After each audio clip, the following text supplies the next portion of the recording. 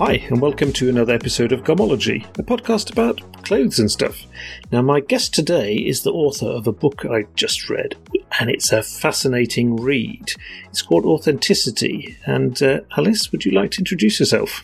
I'd love to introduce myself. So, as you say, I'm the author of this book that looks at authenticity in the round, in the very wide, everything from authenticity of people to authenticity of art to authenticity and originality in fashion and brands, and even right at the end, looking at the very technological mess that we've got ourselves into. And the aim of the book really was to answer a big question, which was, we live in an age where authenticity, or we say that the pursuit of authenticity is more important to us than ever before.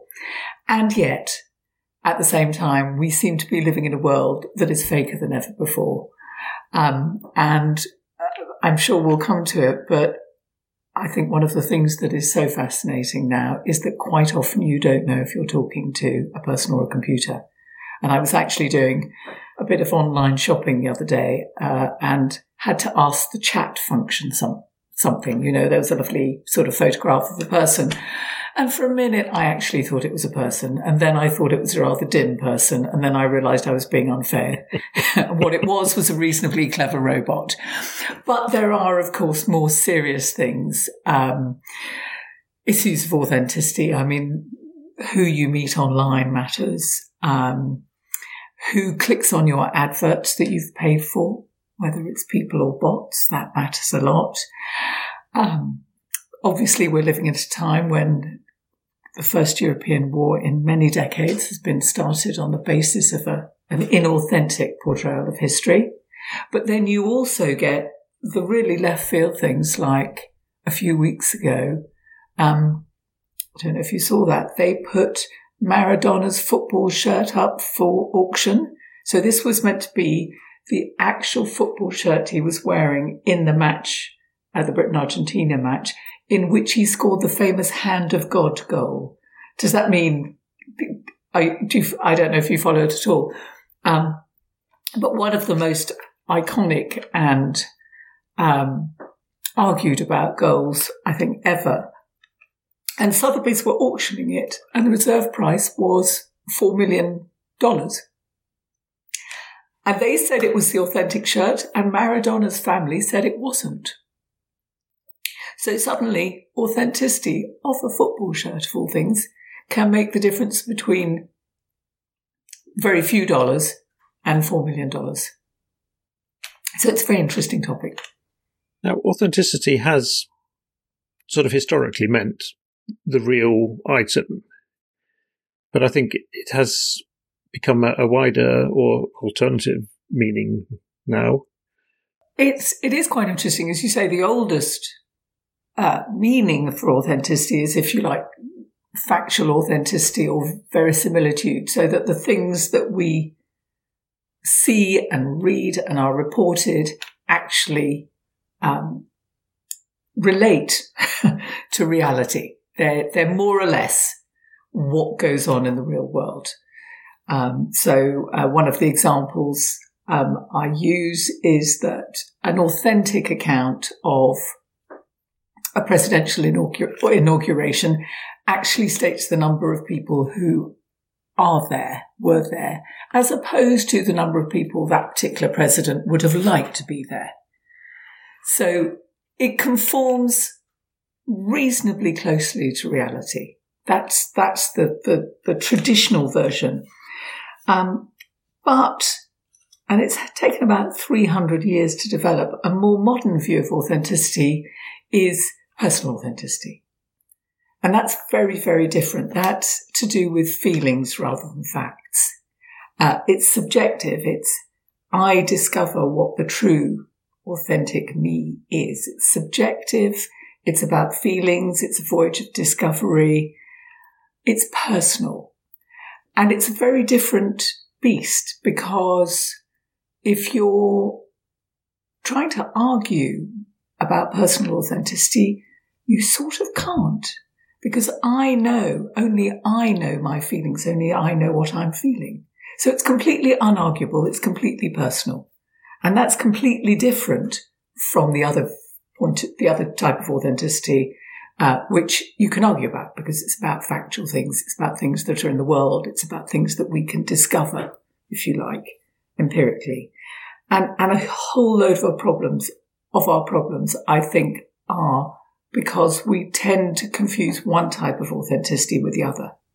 So we tend to think that somebody who is true to themselves and marches to the beat of their own drum is also someone who will be true to the rest of us. And it doesn't follow.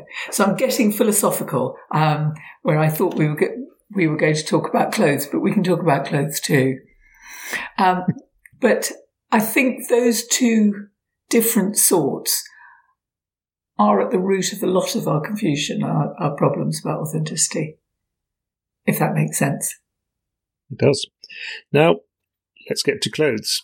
Because you do, actually, even though your book isn't sort of really about clothes at all, have quite a few examples from the clothes world. One of the really excellent ones is the Tuxedo Land chapter, where YSL, I won't even try the French pronunciation of the brand. Yeah. It originally made a dress based on a tuxedo and had a modicum of success with that.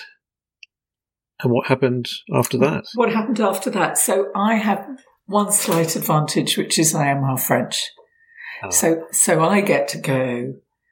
The person historically, the designer most associated with what, and I didn't know what to call it because the Americans call it tuxedo and the English call it black tie or dinner suit or dinner jacket. And the French call it le smoking because it was based on smoking jackets. But I thought we all know what tuxedo means. So the designer most associated with the tuxedo historically was Yves Saint Laurent. And not just the tuxedo, but his version of it, which was complete historical game changer when he created a tuxedo for women, which was just a fashion sensation because women in 1966 didn't often wear trousers, never mind the whole dinner suit. And it was very empowering and it was very sleek and different and liberating for those who felt brave enough to wear it. So he became very associated with taking the dinner suit, the tuxedo, and turning it into a suit that women could wear. Then later on, he did it in a great many versions, in different fabrics, different weights, different styles. And then what he did was he created a dress based on the dinner jacket. So it had the double rows of buttons. It had, well, we can have a big garmology discussion about whether a tuxedo should have gros grain or satin lapels. He did it with satin lapels, but it was unmistakably a dress, a sleeveless dress based on the classic dinner jacket. And that was a sensation. 20 years later, he thought it was time for a reissue. He brought out an haute couture version of it, and he was about to bring out the ready-to-wear version when someone in his office was leafing through a magazine and saw a picture of the dress, or what they thought was the dress. But to their complete horror, it wasn't the Saint Laurent dress at all. It was one that looked amazingly similar by the very similarly named Ralph Lauren. And they went, are we allowed to say ape shit? Yep. They went nuts. Not only did he feel, this is my design, I'm a creator, and you've taken my design. But also, the French were at that point very, very snobby about the Americans, who they didn't see as genuine fashion designers, but what they regarded as, I call them, jumped up garmentos, as in just, stitchers, not creators.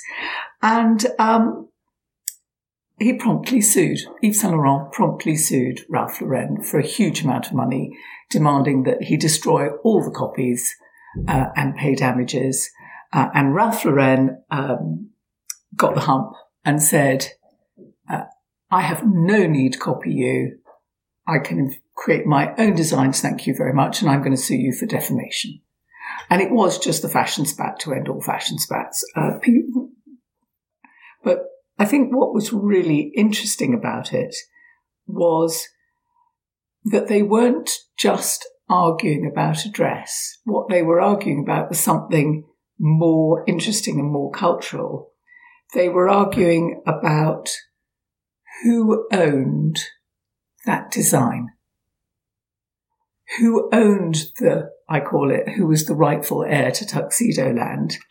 And they were also arguing about two different sorts of creation, or copyright, if you like, because in the Saint Laurent couture world, copyright is used for protection because the designer is seen as a creator. But in Ralph Lauren's world, designs are seen as coming from a place rather than from a person. And that's protected by trademark copyright. So if you look at what a lot of Ralph Lauren does, it's very much based on Americana. It's American jeans jacket. It's fringed cowboy jackets. It's tuxedos because tuxedos, the legend goes, were invented in the small town of Tuxedo in upstate New York. So he's got a very different concept of creation. And there's a lovely creation story which says I think it was 1866 in the Tuxedo Country Club, where all the elders were still wearing very formal tailcoats with long tails. One of the young blades, who rejoiced in the name of Griswold Lorillard, Grizzy, encouraged his friends to go to the annual dance, but not in their formal tailcoats because those were too stuffy. They literally chopped off the tails and wore them as basically bum freezer jackets. And that is the American tuxedo legend. That is how the tuxedo was born in that version of the story. And Ralph Lauren, as an American born about 100 miles south of there, felt he owned the tuxedo. So you had these very conflicting cultural views, and also, obviously, the design is worth quite a lot of money, which were playing out. And I found that very interesting because what does it do? It says a lot about our view of originality. It says that in both cases, they wanted to claim that they owned the origin of the tuxedo. They wanted, if you like, to create a land grab and say the tuxedo is mine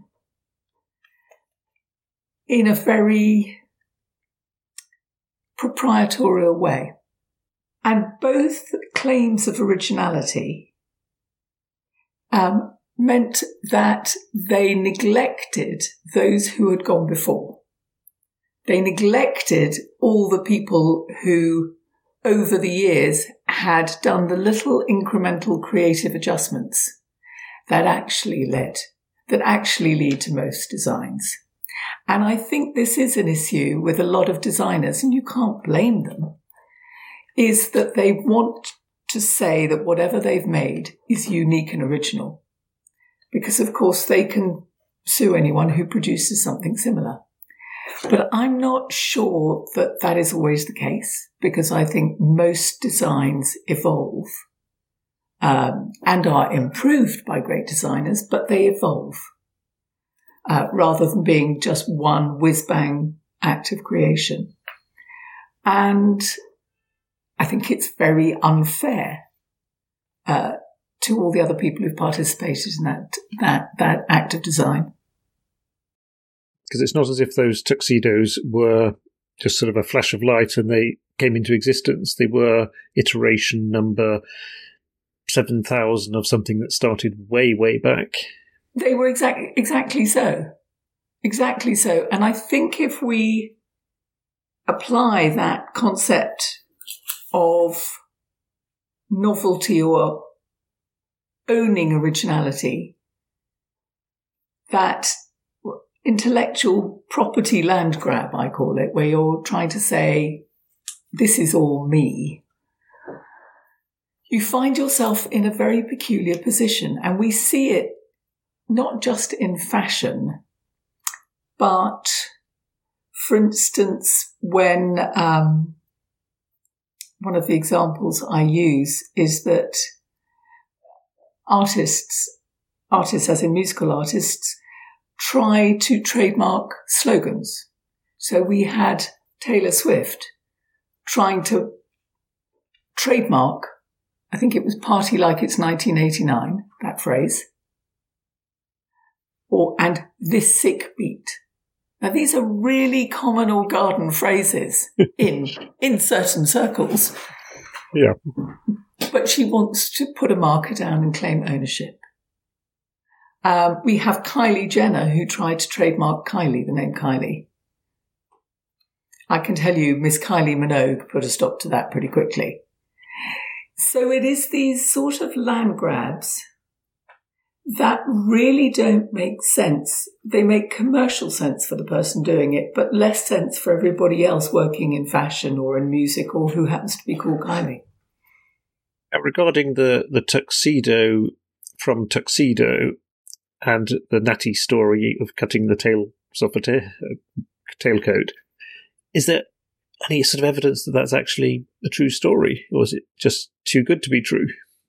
It's a wonderful story, and it's the one that has spread. It's kind of a fashion meme. When I looked into it, there was one other story that was very, very nice that said it wasn't actually young Grizzy who brought the shorter jacket to the Tuxedo Club. It was a rather duller man called Mr. Potter. And Mr. Potter was a member of the club, sort of older member of the club. And he'd been to Britain, where he'd been a guest with his wife of the Prince of Wales. And the Prince of Wales very much favoured shorter velvet smoking jackets when the ladies were asked to leave and the gentlemen retired with their cigars and all that. And Mr. Potter was so enchanted by these that apparently he went off and had some made because the Prince of Wales said he should. Anyway, the idea was, the story goes, Mr. Potter came back, minus his wife, because the Prince of Wales was quite keen on attractive wives, but he at least brought the shorter jacket to the Tuxedo Club, and it wasn't Grizzy at all. That is the second, still fun, but less fun story than young Grizzy chopping off the tails. Do you want me to let everybody down and say what I think is actually the case? I think you have to keep going. I have to keep going. Okay, so both of those are good. Both of those are sexy stories. Actually, probably what was the actual truth is that simply various members of the Posh Tuxedo Country Club also, when they came to London, happened to go to the same tailor, Messrs. Poole, as the Prince of Wales, and they bought some shorter jackets. And they were already wearing them. And young Grizzy wasn't really doing anything dramatic because everybody was already wearing the shorter jackets. It was just a young man copying his elders. I feel a bit sorry for Grizzy now. I feel very sorry for Grizzy because his origin story is the best. And that's why it's the one that you'll find everywhere. But it probably isn't true. And neither is the Mr. Potter one, because you know how Savile Row tailors keep very, very good records. There's no record of a Mr. Potter ever having gone there. But we love these stories. I wonder what happened to his wife now.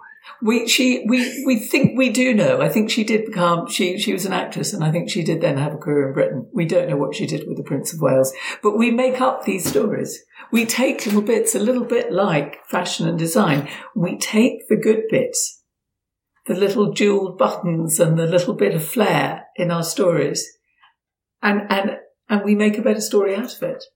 It's creativity. It's what I call incremental improvement. We just take bit by bit, it gets better and better. So, given that the story wasn't really like Ralph Lauren made it out to be, how does that sort of influence his position in it? Well, I mean, Ralph Lauren has many, many lawyers. So I better say this quite carefully. And he has been involved in many, many trademark cases.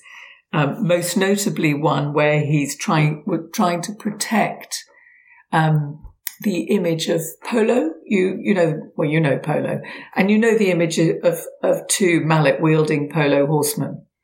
And I think he had a case that went on for about 25, 30 years before it was settled between Polo Ralph Lauren, the company, and the American Polo Association, as in polo playing, which was founded, I think, in the 1890s, whereas Polo Ralph Lauren, I think, was founded probably in the 70s.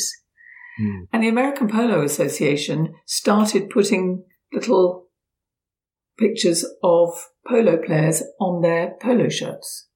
And Ralph Lauren said, no, that looks too much like my logo. And the American Polo Association says, but we're the Polo Association. We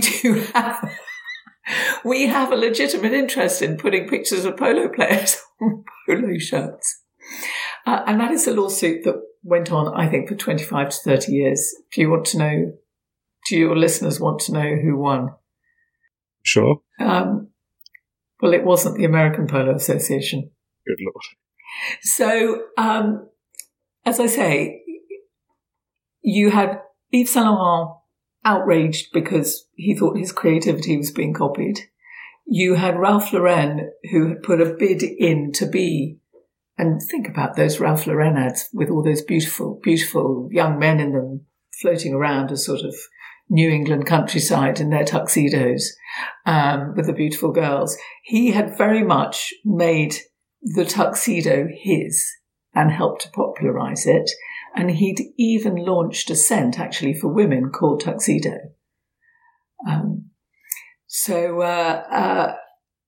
His story, and I don't think it's just because it was tried, this case was tried in Paris, but his story didn't really find favour with the judge.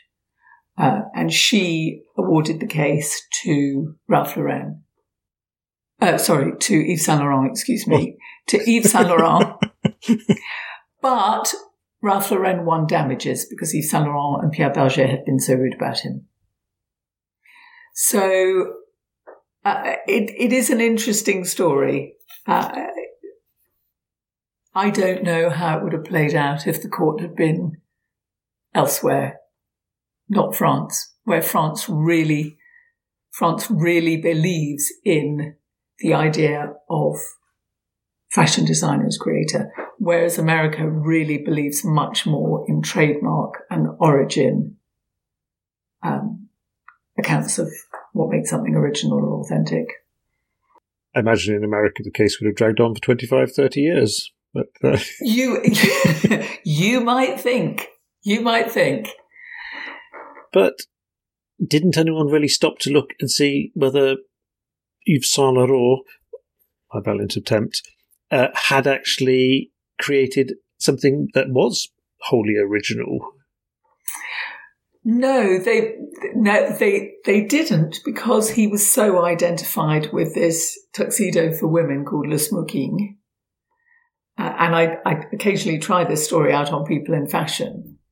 And I say Ralph Lauren's tuxedo, and they go, yes, Le Smoking. He was pretty indelibly associated with it. But of course, he must have got the female tuxedo idea from the male tuxedo. And the very fact that he called it the smoking suggests, well, he said in terms, that it derived from the Edwardian shorter jackets worn by the men when they retired to smoke, and the ladies, or rather when the ladies left and the men retired to smoke their cigars and drink their brandy, and they changed into more comfortable shorter jackets. So in a funny way, these origin stories do meet. But you can also see why, for all sorts of reasons, people want to claim more credit for a design and therefore give less credit to all the designers who went before them. So I'm not at all anti-designer, not at all. What I really would like is all designers, even the ones we've never heard of, who moved a button here or changed a lapel to be made out of grosgrain or satin, to get more credit. It is strange, though, how, I'd say that there isn't really a lot of new ideas coming up in the fashion or clothes world. And I do constantly see designers saying they're going back in their vintage archives, or they're going hunting for vintage, or renting access to a vintage collection to try to come up with some new ideas, which seems a bit ironic because they're plundering old ideas. But well, I think it's quite difficult for them because, well, as you know, and I'm sure your listeners know, the fashion cycle has just speeded up insanely. So whereas a designer might have had to produce, I don't know, a summer and a winter collection or an autumn and a spring, there are now 4 or 6 collections that they have to do each year, all called things that like cruise and pre-fall and these fashion drops that they have to do. And I think it must be, I think it's incredibly difficult because they have to come up with something new and stunning and newsworthy 6 times a year. And I think you only have to look at what happened to Alexander McQueen and the kind of pressure that he was under to turbocharge his creativity. To see that kind of pressure. And I think what's very difficult for fashion designers is it's not like art where you can say, I'm an artist, I can work in any medium. I can work in paper, on stone, in video. I can work, I can make a work of art out of my unmade bed or out of feathers or anything. Fashion designers are limited by function to a certain degree, at least. If it's a pair of trousers, it has to have 2 legs. If it's something you wear, it has to have holes for your arm and your head.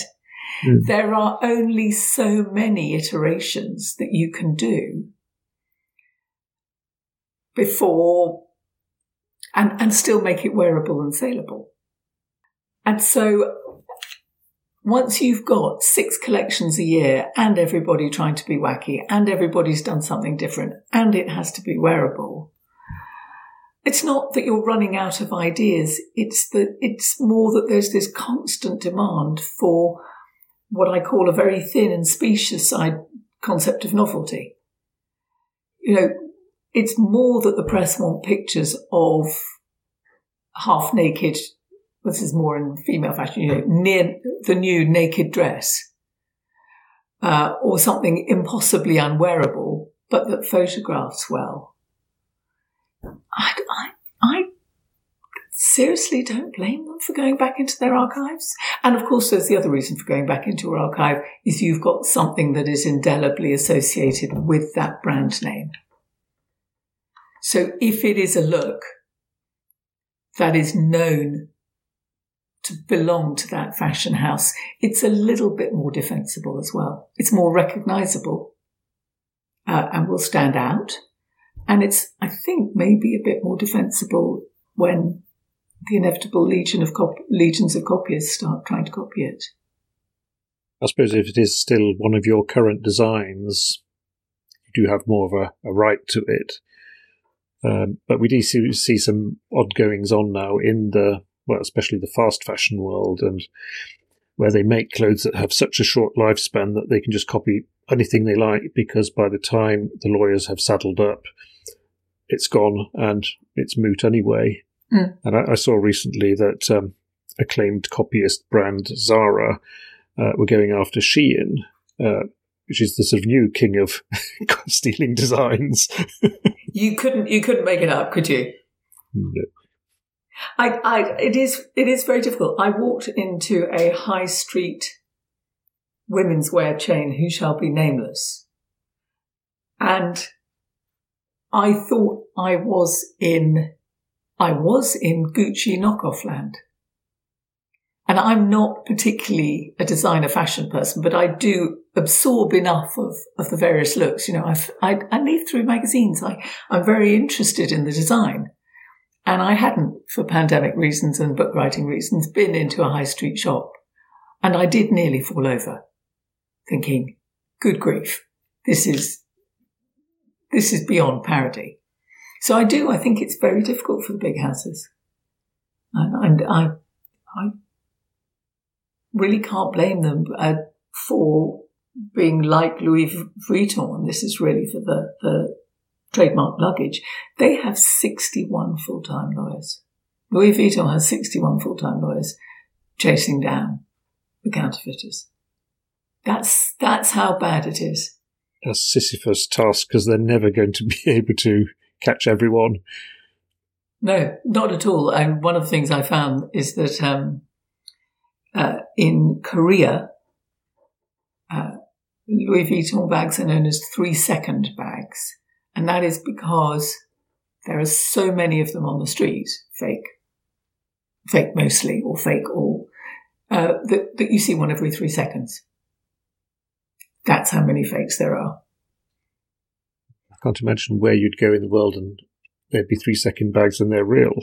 No, well, maybe some very exclusive streets. There might be, but certainly not there. But it's such a known thing. So when is it that sort of friendly copying of a design moves into the realm of being counterfeit? It's difficult because we live in a world that is so saturated, i.e. there's so much stuff and so many people trying to tell us stuff and sell us stuff. I think anything that a brand feels might damage its brand and its sales, I think would make it think about pursuing that other, the product that looks like it. So you have, and moving out of fashion briefly, you have the situation that we all know that fantastic brand of sparkling white wine, which is champagne and comes from the Champagne region. There is a village in Switzerland that has been producing white wine, I think, since the 16th century, maybe the 17th century.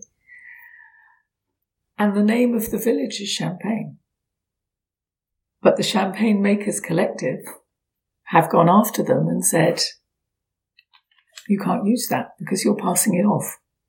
They're not passing it off. They've always been called champagne.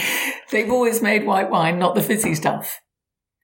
But it doesn't infringe any kind of copyright, but it infringes upon, potentially, I can't even see it, but it might potentially infringe upon their sales.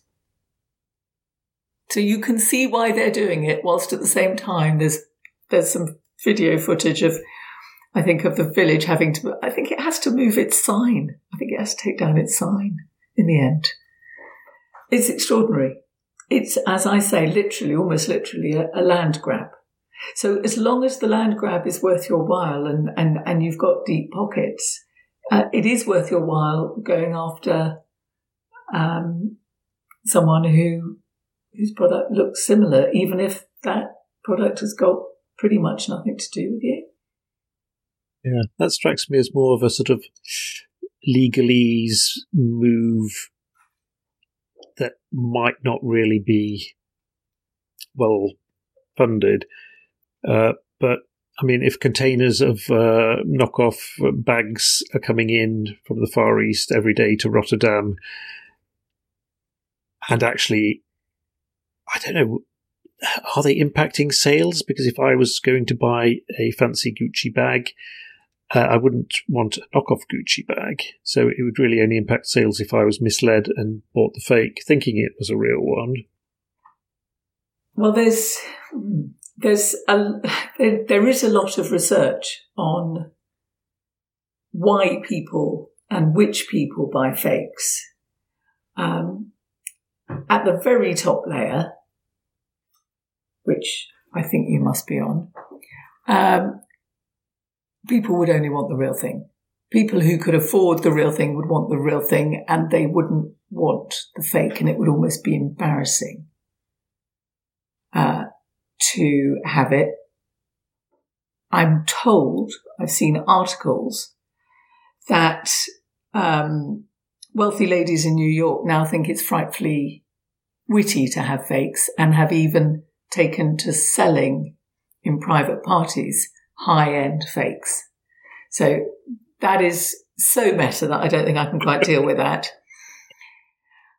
I think the majority of people who buy fakes know that they're fake, but regard it like diffusion fashion.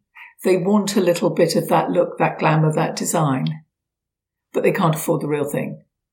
So they go, okay, I can't afford the real thing. They might justify it to themselves and say, oh, I would never pay that much money anyway. But I think the majority of people knowingly buy a fake because they want to be part of the glamorous world that those brands have told us about. And I think if a small number of people buy fakes or diffusion lines, the brands are happy because it means your product is a hit, your design is a hit. It's when too many people start buying the fakes that they mind, because it degrades the brand. A little bit like Burberry. It was great when lots of people wanted to wear Burberry and even a few people were wearing fakes. Once they saw the wrong people in head-to-toe Burberry and fakes everywhere, that was no good. And then there are the idiots like me who are in a hurry and buy a bag on a stall in Holborn, which kind of looks nice. And it's only when I get to the very, very grand French Museum of Counterfeiting, which compares real designer bags next to fake designer bags in order to educate the public. And I'm just about to go and interview them for my book, and I realise that that bag that I bought off the stall is actually a fake Longchamp pliage bag. And I suddenly think, oh my God, I'm about to go to the Museum of Counterfeiting carrying a counterfeit, and I have to upend everything out of that bag into a Sainsbury's carrier bag. And there's nothing quite like arriving at a grand French, like they call it, Hôtel Particulier, grand French building, carrying a Sainsbury's carrier bag. Sorry, Sainsbury's. To make you feel unstylish. So there are the occasional idiots as well. But I think most people know or half know that they're buying a fake, because why would you buy that particular design rather than any other? You've seen it, you've absorbed what the brand wants you to absorb, you just can't afford it or won't afford it. Is that fair, or do you think I'm being too hard on people or too soft on people?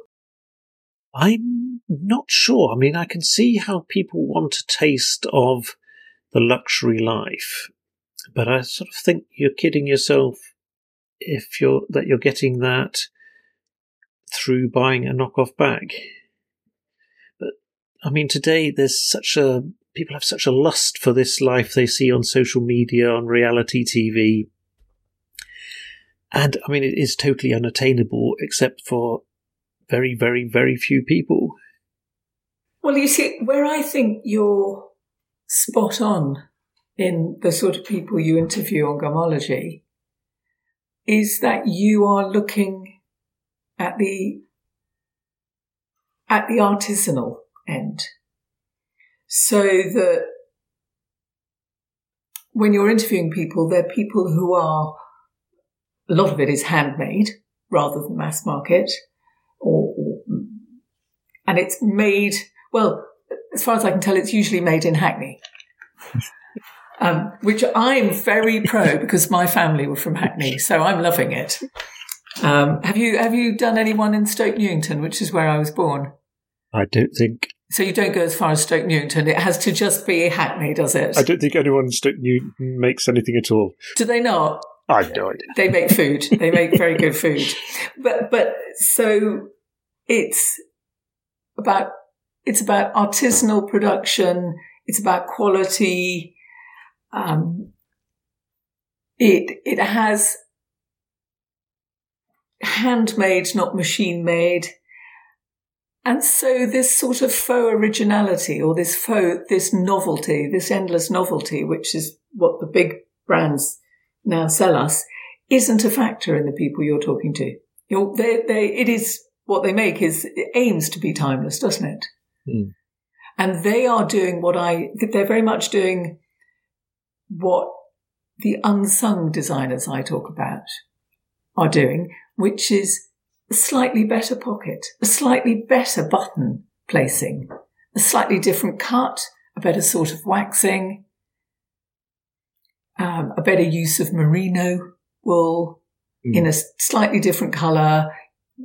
The guys at Shackleton I thought were amazing because they've taken very, very traditional designs but done slightly different things with them, which is genuine creative improvement and genuine originality. But of course, if you were trying to photograph it, create a wild photograph that goes on the front of a newspaper, it wouldn't work at all. So it is those incremental, largely unsung, except by you and some others, designers, that is really the point of my Tuxedo Land chapter, is they were the ones turning the funny tailcoat into the dinner jacket that became the sleek suit that the women will wear, that became the tuxedo dress. So I'm saying hurrah for them, as well as Yves Saint Laurent and Ralph Lauren. But they've got their own rewards. On the counterfeiting topic, I was put in mind of we were in Barcelona a few years ago, and I was walking down Las Ramblas with my son, and I pointed out these guys with their blankets on the street, full of nice-looking bags. And I said, look at the strings they've got on the corners of the blankets, and see what happens when the policeman up the road starts coming this way. And it was just, in a flash, they'd gathered up the four corners of their blankets, the strings, and just basically over their shoulders and running down the road. Brilliant. It was a sight to behold because they had shut up shop within 5 seconds of the policeman being spotted. Yeah, and melted into the crowd insofar as you could melt carrying a... They were gone, but half an hour later I think they were back again. Back again. The counterfeit problem is huge. It's not often discussed publicly because that would be a very good way of telling everyone that you can buy a lot of fake branded goods that sometimes are so nearly indistinguishable from the real thing, but much cheaper. But one of the statistics that I came across was roughly in the time span that luxury goods sales tripled. Counterfeit branded goods went up 200-fold. So whilst we're saying, and this goes back to my point about the book, whilst we're saying that quality, design, heritage, brands, craftsmanship matter to us, authenticity matters to us, we're buying fakes. And we're buying fakes in mammoth quantity. And that's only the numbers we know. Of course, we only know the fakes that we catch. So, in all these things, when I'm looking at authenticity, I have to remember that it's not something that's out there, it's a mirror.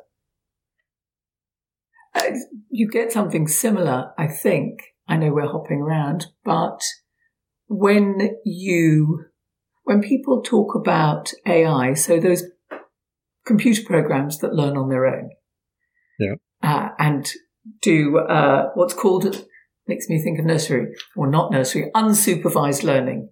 In other words, these programs are so clever that you set them off and you say, right, roam the internet, roam the world like a child being taught to go out and, find out stuff for themselves, but minus a teacher or parents, and then come up with what you come up with. And of course, once you do that, I think one of the famous examples was Microsoft launched a chatbot. So this was someone, she was called Tay. She was supposed to be a she. And it was someone that you could chat to on Twitter. And she would learn about people by chatting to them on Twitter. She was an AI program. So you can guess what happened. Within about 24 hours, she became the most foul-mouthed, ranting, racist, sexist. And Microsoft had to withdraw her for adjustments because she had learnt from what was out there. And every time, because people get very panicked about AI, I sort of want to say to them, yes, AI picks up an awful lot of horrid stuff, but it's a mirror. It's a mirror on our world. It learns from what we feed it, not from anything else. It doesn't make up its own world or its own mind. It goes out and investigates ours. And I feel that rather about the issue of fakes it is pretty shocking. But something that we're doing and that we believe or that we act on is reflected in that. So there clearly must be a massive market for it, otherwise they wouldn't be spending their time making them. There is something I wonder, though, because I see there's a lot of these pages on the web saying, this is how you spot a fake Louis Vuitton. This is signs of a fake something or other. Now, if I'd been in the business of making fakes, I'd be reading those pages very closely. And I'm so sure they are. I'm so sure they are. Because it's a gift, isn't it? It's an absolute gift. And again, because one of the themes of the book is that the fake problems of today are the fake problems of yesteryear and of hundreds of years ago, and in some cases 1,000 years ago. So the one you mentioned just now, one of my stories is about counterfeit money, which has a long history, because it's such an attractive thing to be able to fake if you can. And in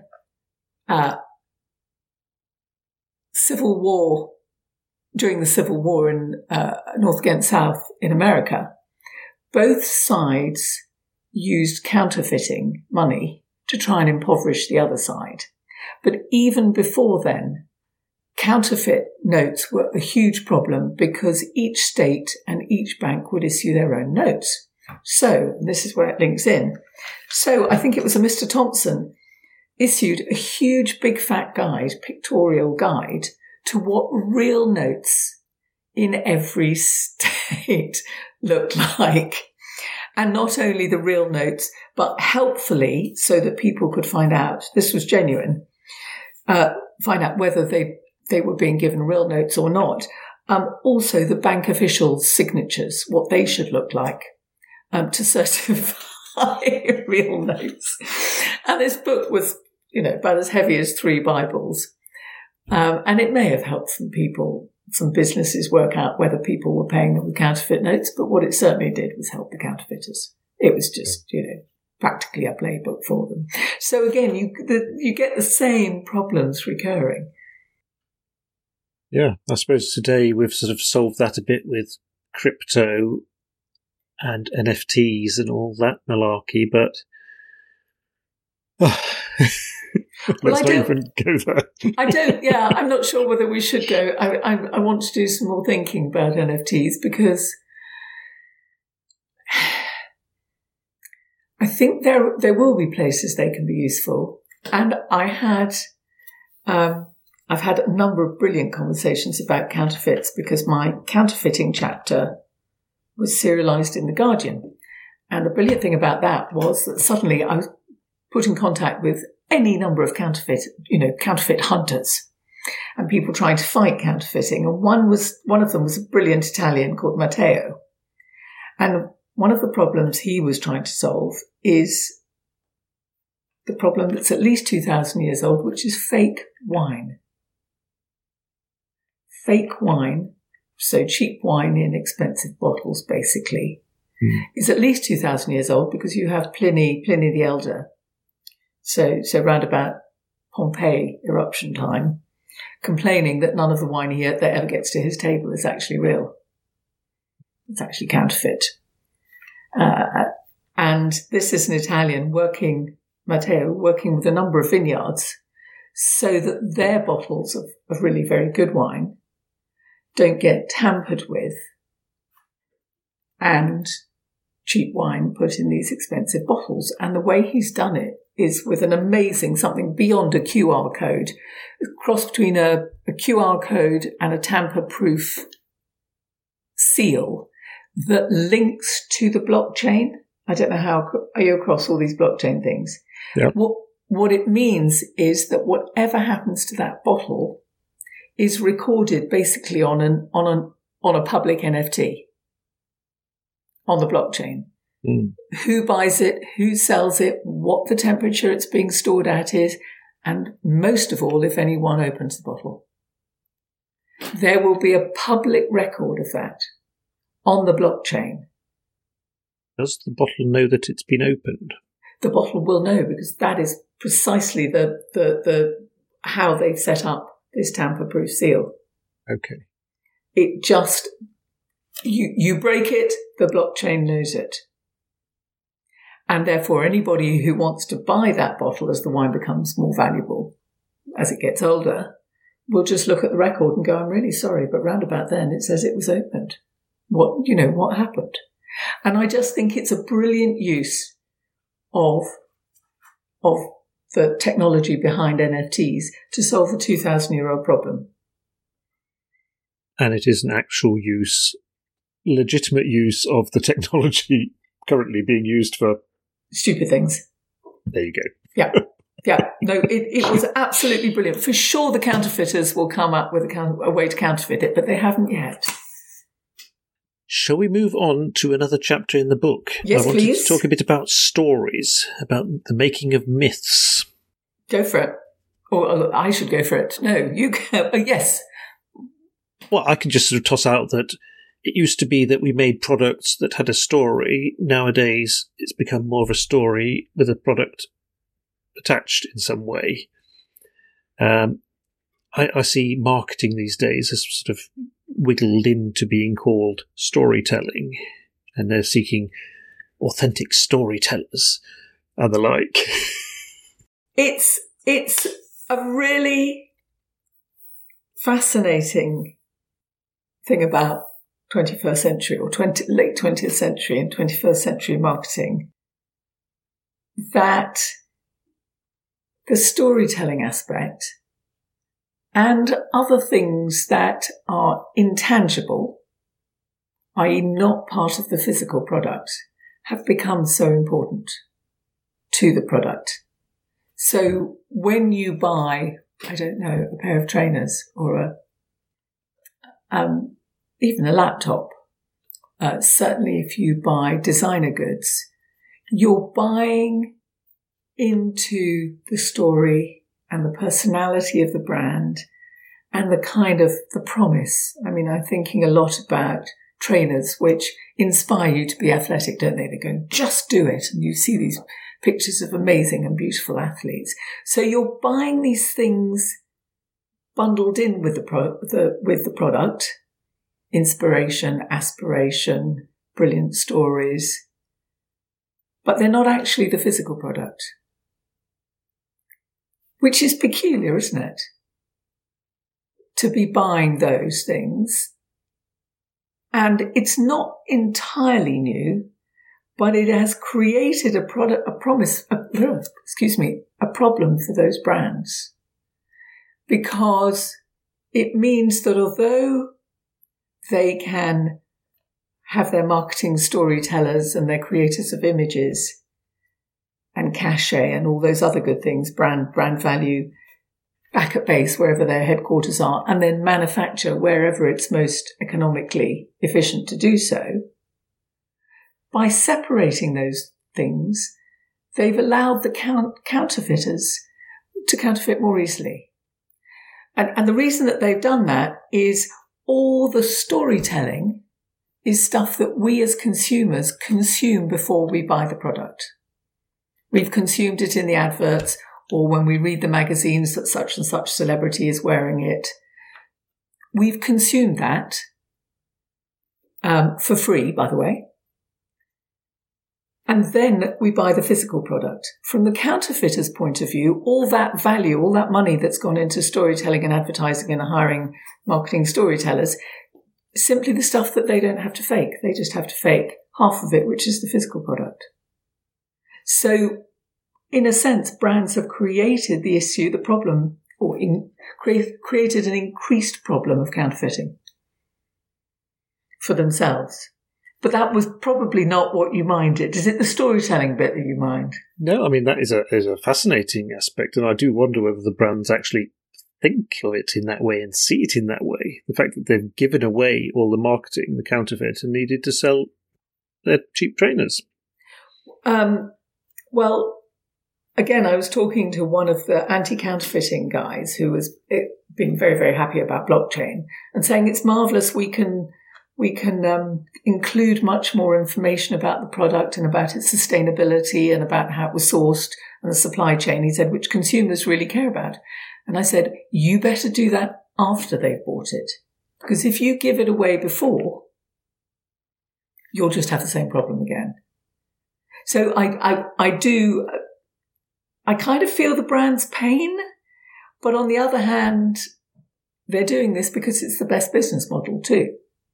And it's quite an old business model, the storytelling one. In the chapter on brands, I don't know if it is the first backstory of any product, but the great luxury product of the 16th century was Brussels lace, which was said to be woven so delicately of such delicate flax and with such detailed and skilled weaving that it was much better than the plain old, tough old English lace. And they said it was better. Now you've got to picture this, because it was spun in a room that was dark, totally dark, except for one shaft of light that was allowed to illuminate the work of the lace maker. And she would work, because it was always a she, while the flax was still damp, to make these very fine designs, and no light could come in and therefore no heat could come in to dry the flax out too quickly. And therefore she could make the lace finer and more detailed than anything the English could come up to. So it's a very memorable backstory about why Brussels lace is so much better, was supposedly so much better. I don't know if it was true, but for me, it was one of the first examples of selling something with a backstory, so that people knew why it was better, why they should want it more. It sounds a bit too good to be true, and it does sound like terrible working conditions. But did they have to suffer for the product to that level? I don't know if it's true, but there they are sitting in a damp room with one shaft of light, and that is made into a product benefit. Yeah, you wouldn't get there today. No. If you said that, yes, this fantastic dress is made in a sweatshop in a basement in Birmingham by someone who's not even earning minimum pay. It wouldn't be a selling point. And it's damp. It has to stay damp so that she can weave it into the more detailed lace patterns. Yeah. Now, I wanted to go somewhere, a little rabbit hole, based on a talk I was at recently. I don't know if you've come across the Norwegian photojournalist Jonas Bendiksen, but he gave a fantastic talk about a book he made called The Book of Veles. Now, Veles is a small town in Eastern Europe. I forget the exact country, but it's in Macedonia. But during 2016 and onwards, Veles became the hotspot for fake news websites. I know, yep. Now, there's been a lot of talk about that because very enterprising young people there discovered that if they started websites with news articles that were tempting enough, then they would get lots of advert clicks and they could make big money. Now, Jonas Bendiksen wasn't that interested in that angle. He barely went there, but he went there and he took a lot of background photos, which he then took home, and he bought avatars online, clothes for the avatars. His wife apparently complained that he was spending more money on clothes for his avatars than he did on himself. And he faked up all these photos, these situations. I made it into a photo book, which has a long intro and it has text. Now, the text in the book, he wrote the first paragraph himself, and then a machine learning system wrote the rest. So he published this book as an authentic travel book about the Veles situation and all the people there he'd supposedly met, which were just sort of little electronic figures, and expected it would take 2 weeks before he was rumbled. That didn't happen. So he had to start sabotaging himself by using Facebook accounts, Twitter accounts that he was controlling that were attacking him, discrediting him, saying that he'd never been there, he'd never talked to these people. But it took a long time before an ardent blogger noticed that the clothes the person the profile photo for a Twitter account was wearing the same sweater or something as a person in the photographs in the book, and then started wondering. But he actually managed to con everyone with, this machine learning system is online. I've tried it. The avatars and all this, it's all cheaply available, but it was then totally inauthentic. I was sitting there, I was fascinated. This was such a strange story. I mean, how could we believe anything of this? Which then led me into randomly finding out about article spinning, which is another level of these websites aggregating news, where they will take news articles from legitimate websites, run them through an AI system, which will substitute synonyms, restructure sentences, and out the other end comes a new article, basically the same content, but it's not the same article. Have you come across these? I have, and now that you mention Bendiksen's book, I do remember it. I've completely come across the AI text generators or paraphrasers, and actually on page 338 of my book, when I'm talking about AI, I do actually I have one sentence that I use as a prompt, and then a couple of paragraphs that are AI-generated text. And then only after do I tell the reader, oh, by the way, the last two paragraphs you've read weren't written by me, were written by these machines, and nobody has spotted it yet. So I absolutely know about these. I think they're completely fascinating. I'm just wondering how much you want me to say about this. What they are mostly is they use something called GPT-2, don't worry about that, which is a product, an AI product from a company that was founded by that little-known person, Elon Musk. Oh. Called OpenAI. It was called OpenAI Research Labs. And they built these text generators that were AI. They learnt from everything else around them. And the highest level, GPT-3, they said they wouldn't release publicly, only for research, because it was so good that they feared it would be abused and used to flood the internet with really, really convincing fake news and misinformation. So most of these text generators that you see out there are one level below and still pretty darn good, which is GPT-2. And it's very convincing stuff, isn't it? When you look at it. So convincing that I took a paragraph I'd written about restoring smelly old wax jackets, and I put that in, and then it allowed it to generate another 10 paragraphs, emailed it to a few friends and said, where do you think I stopped writing? Most of them were down paragraph 8 or 9, just guessing. It was totally convincing. Yeah. Well, I did exactly the same experiment in my book, and nobody or none of the people who are reading or editing my book suddenly said, Alice, your style has changed into something rather mechanical here at all. So what do I think about them? They're already out there.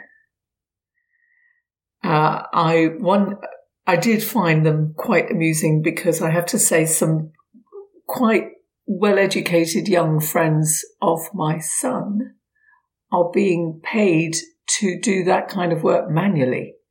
In other words, there are content sites out there who are paying bright young graduates actually quite well, about £100 a day, to take articles from elsewhere and rewrite them. So I don't want this to be spread too widely, or some of my son's friends are going to be out of a job here. Well, they could work that more efficiently. Oh, yes, you're right, actually. They could just sit there and feed it through the paraphraser. So, absolutely. We're in this very, very peculiar world where machines are generating huge amounts of human-looking text.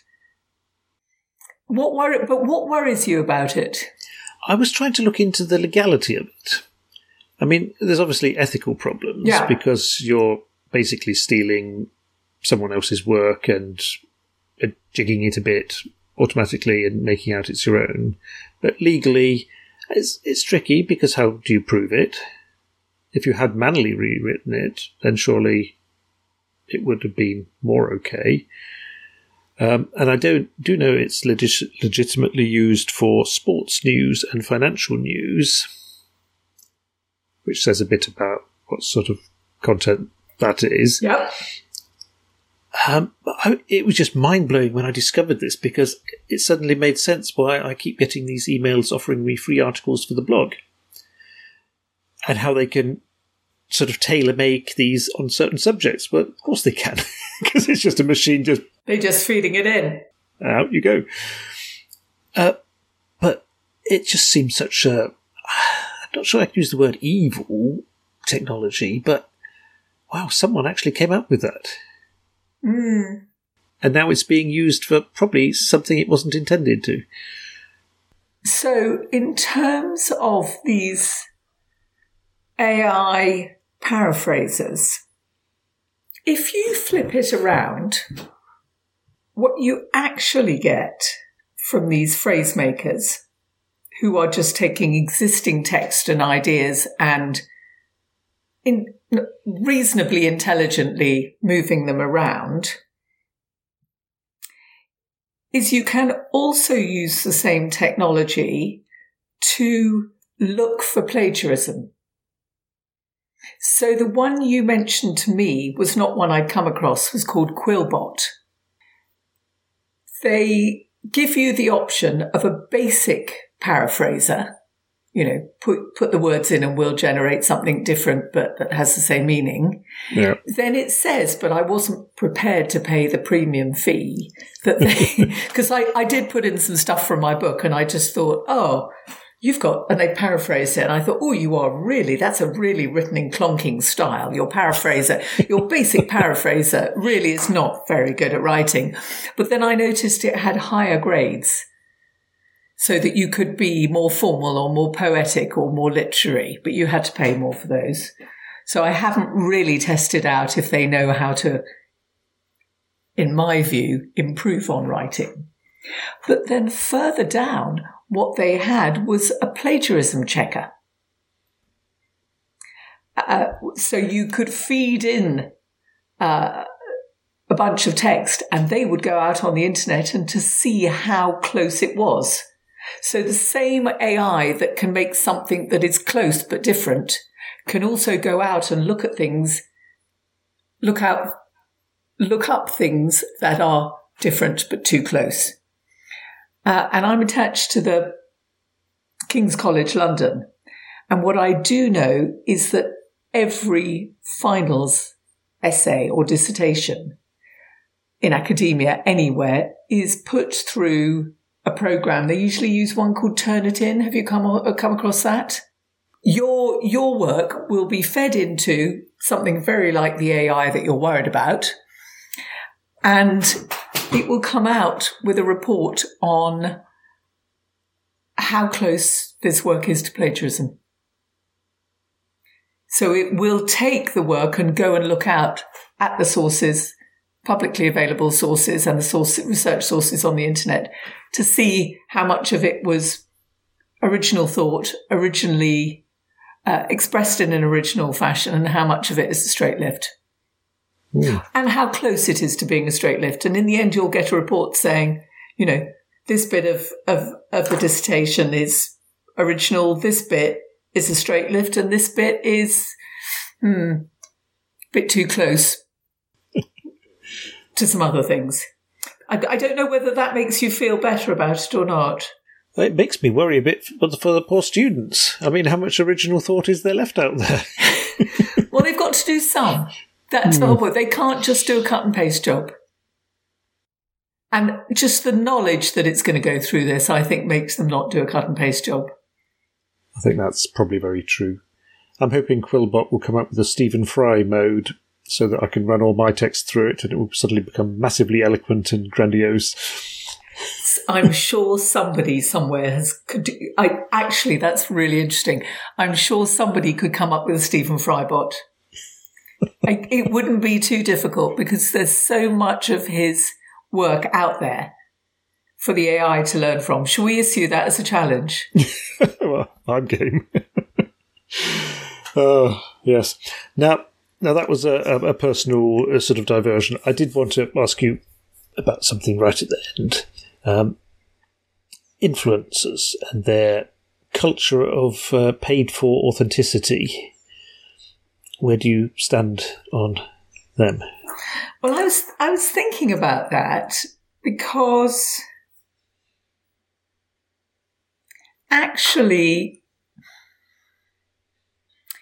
the thing about influencers is that we know what they should do, which is they should declare, shouldn't they, if they're paid or if they've been given a certain article for free or in order to promote it. And there are hashtags for that. That is the legal point. And it is also the etiquette. The etiquette is you don't rave about the new face cream or handbag or whatever you've been given to promote. You're meant to put hashtag ad or hashtag advert. So we know what they're supposed to do, don't we? Mm-hmm. They're supposed to declare it and become an honest spokesperson like the actor in a television ad who's holding up, I don't know, a pint of milk or a bottle of wine and saying, this is the best ever. And we know it's an actor, box of chocolates. and we know they're paid. So the problem is the influencers who are not owning up, isn't it? I think it's that the influencers tend to be more regarded as friends and hence more authentic. And I mean, there has been a massive problem with people not tagging it as ads, but I think people don't really notice that either, because for an influencer to be truly effective, you don't want to realise that they're paid to say what they do. So there's a whole in-between stage, isn't it, which is where they write a little post going, delighted to be a brand ambassador for. So we know what that means. We sort of know what that means, but it's not actually. But it sounds a bit clear. Sounds a bit tasty as well, doesn't it? You're brand ambassador. Yeah. Wow. Exactly that. And what you're not saying is I'm a salesman for. You're saying I'm a brand ambassador, which is quite grandiose. And it sounds yes. So that's a slightly weaselly way of putting it. And of course, we know the other issue with influencers the subterfuge goes both ways. I mean, one of the things that the brands have found is that the influencers turn out not to have quite as many real followers as they claim.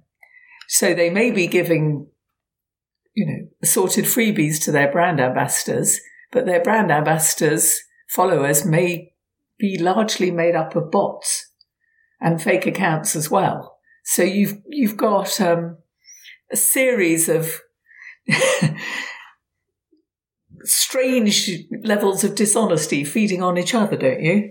It's sort of deception and counterfeiting and everyone trying to take advantage, because clearly the brands are taking advantage of, say, young girls who are their brand ambassadors, because if it wasn't more worth it for the brands to have them, they wouldn't have used them. But the young girls are thinking, wow, I'm so special because I'm a brand ambassador. So who's tricking who? There's absolutely a who's tricking who.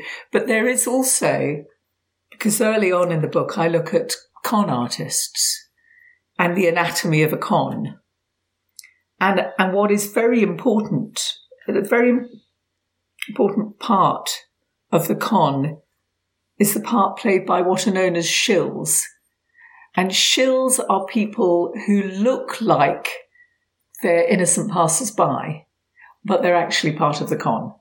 So if you've got, the 3-card Monty trick that you see on, as it were, on street corners, there's always another passerby who plays it before you do and seems to win. Yeah. But of course, they're part of the gang. And in many other cons, shills are people who look like your friend or someone you've just met, but are paid employees. And this is, I think, the case with many brand ambassadors, is that they are effectively shilling, it's called, shilling for the brand. They're not owning up, and they're promoting it. And that puts them very much in the classic structure of a con. So I think I'm saying they're not great. No. Can we map the other stages of the con into this? Very, very probably, actually. So we've got the setup and the shills. You've got the shills. Then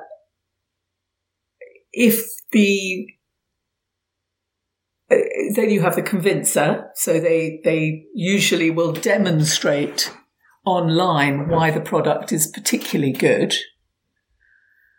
Then you've got the touch. So you hope that the product is not too rubbish, but you may find your customers are actually buying something that isn't nearly as good as it looked on screen.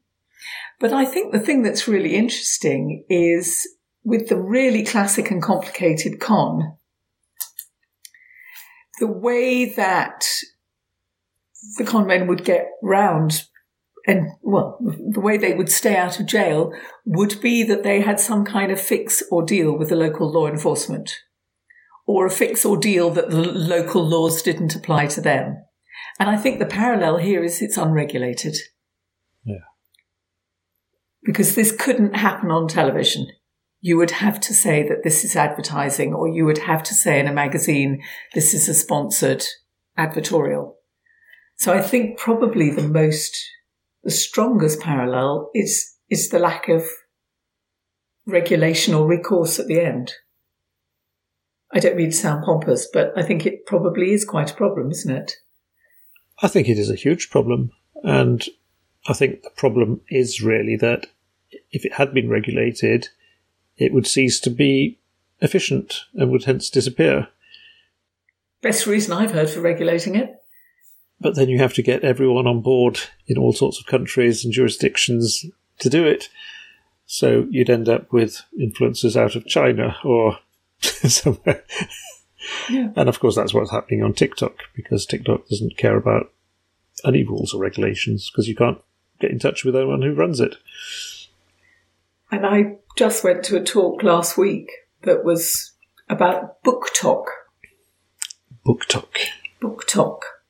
An enormous number of influencers on TikTok talking about the books they love, leading to fabulous sales of those kinds of books. And that was when I thought, do I beat myself up for not being in the romance or fantasy genre, which is where it really works, and having written a non-fiction book? And I thought, no, I don't.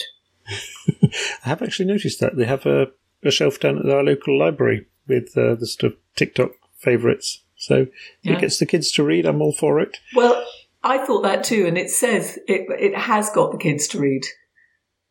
And there were certainly kids in the audience saying, I thought books were boring and now I don't.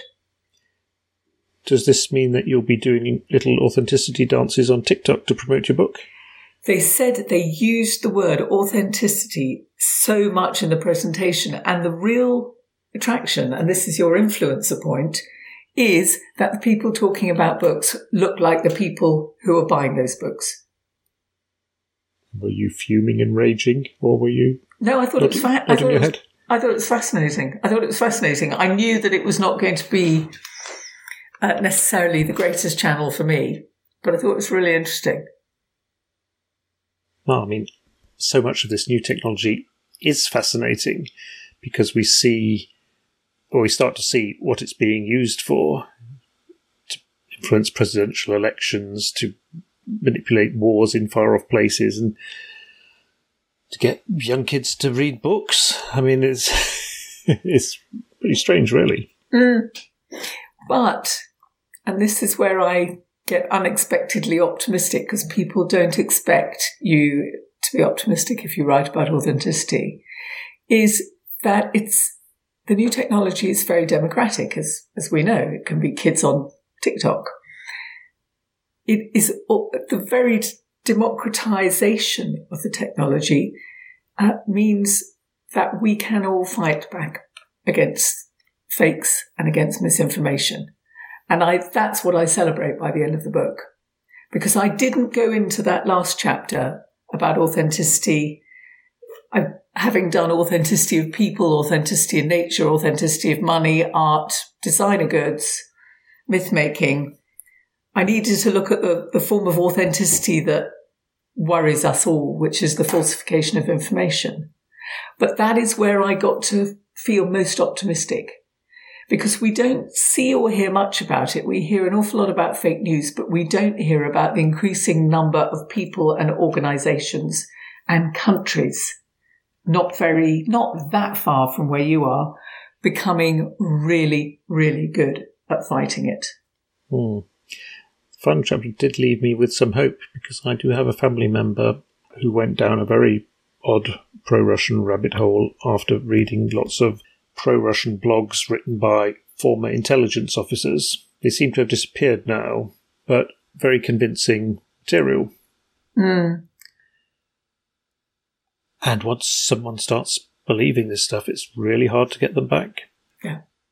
Unless the blogs disappear. Did you get him back?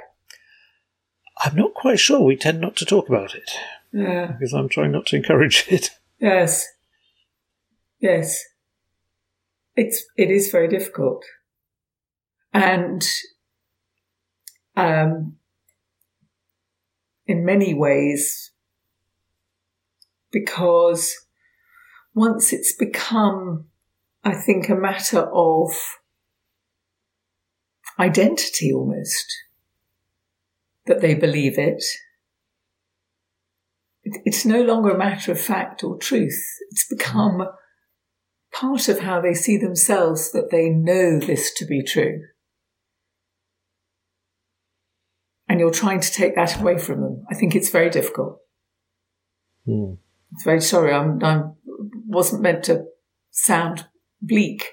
On the other hand, one of the reasons the troll factories in Russia are doing less at the moment is partly because they've run out of money, because the banks funding them have been sanctioned. So their fake news factories are running out of money. So that's slightly encouraging. Starving them of oxygen, really, then. So that's good. Yeah, we're defunding them.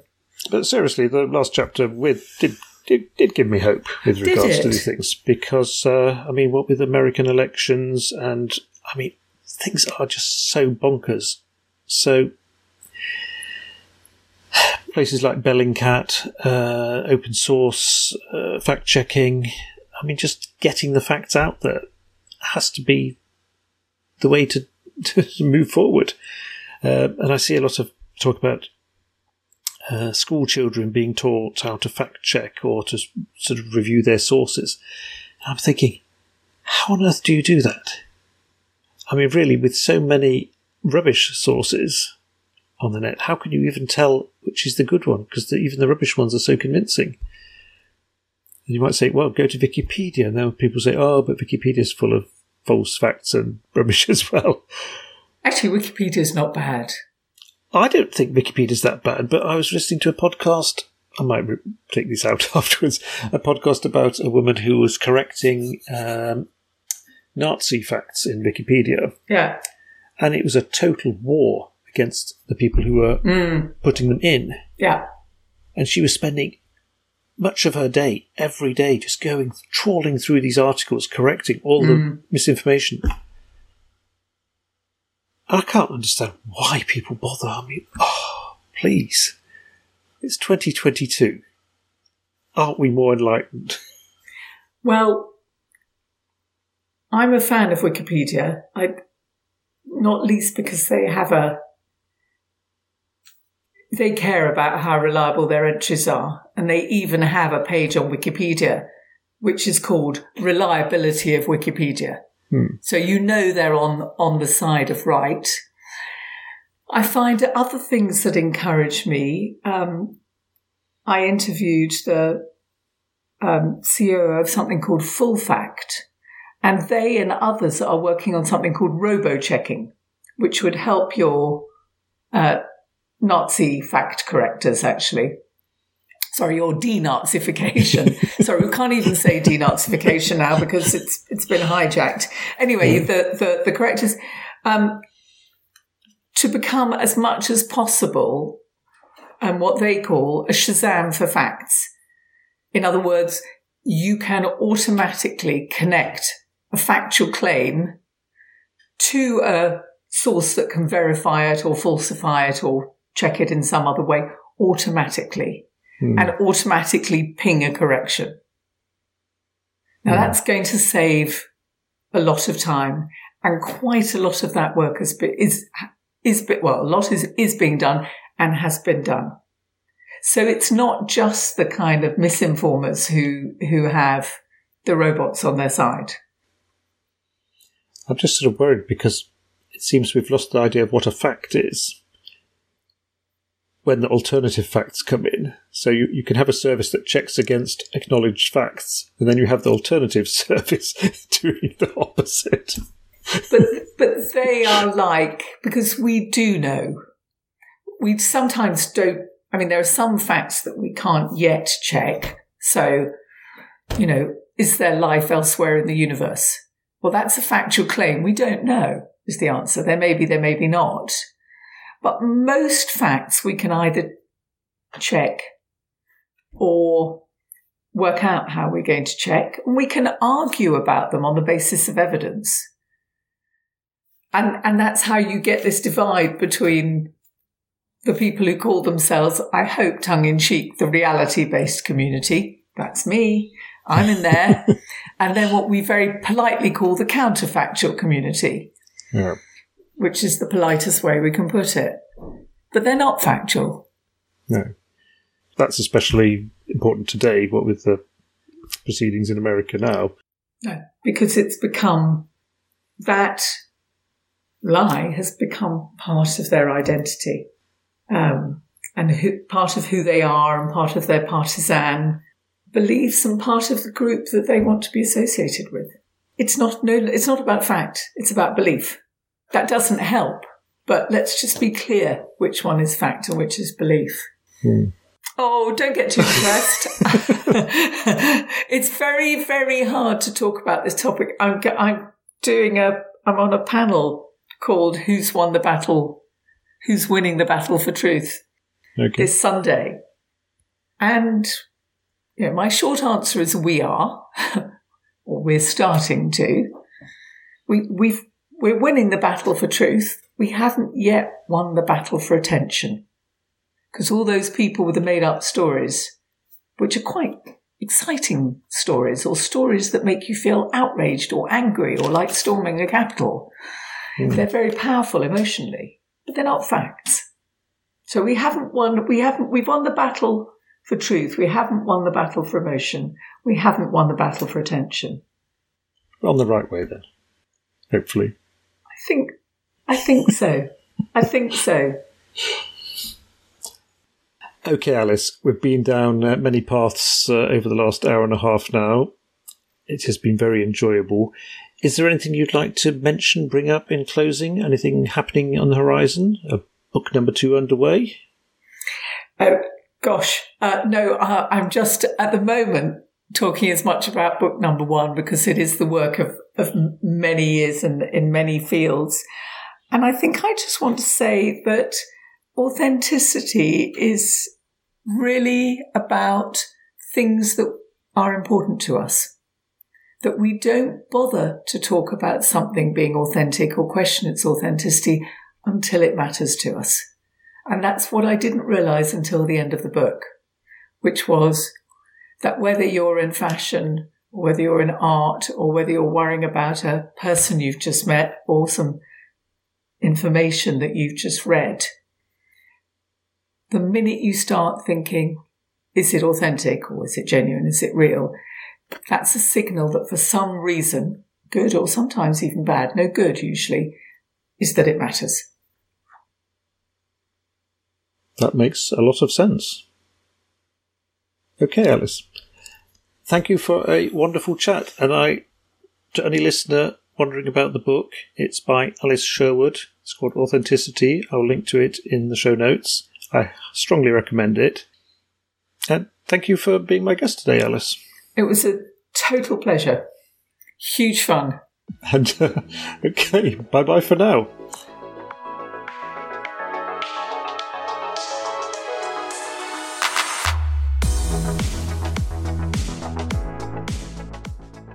And that's all for this week's episode of Garmology.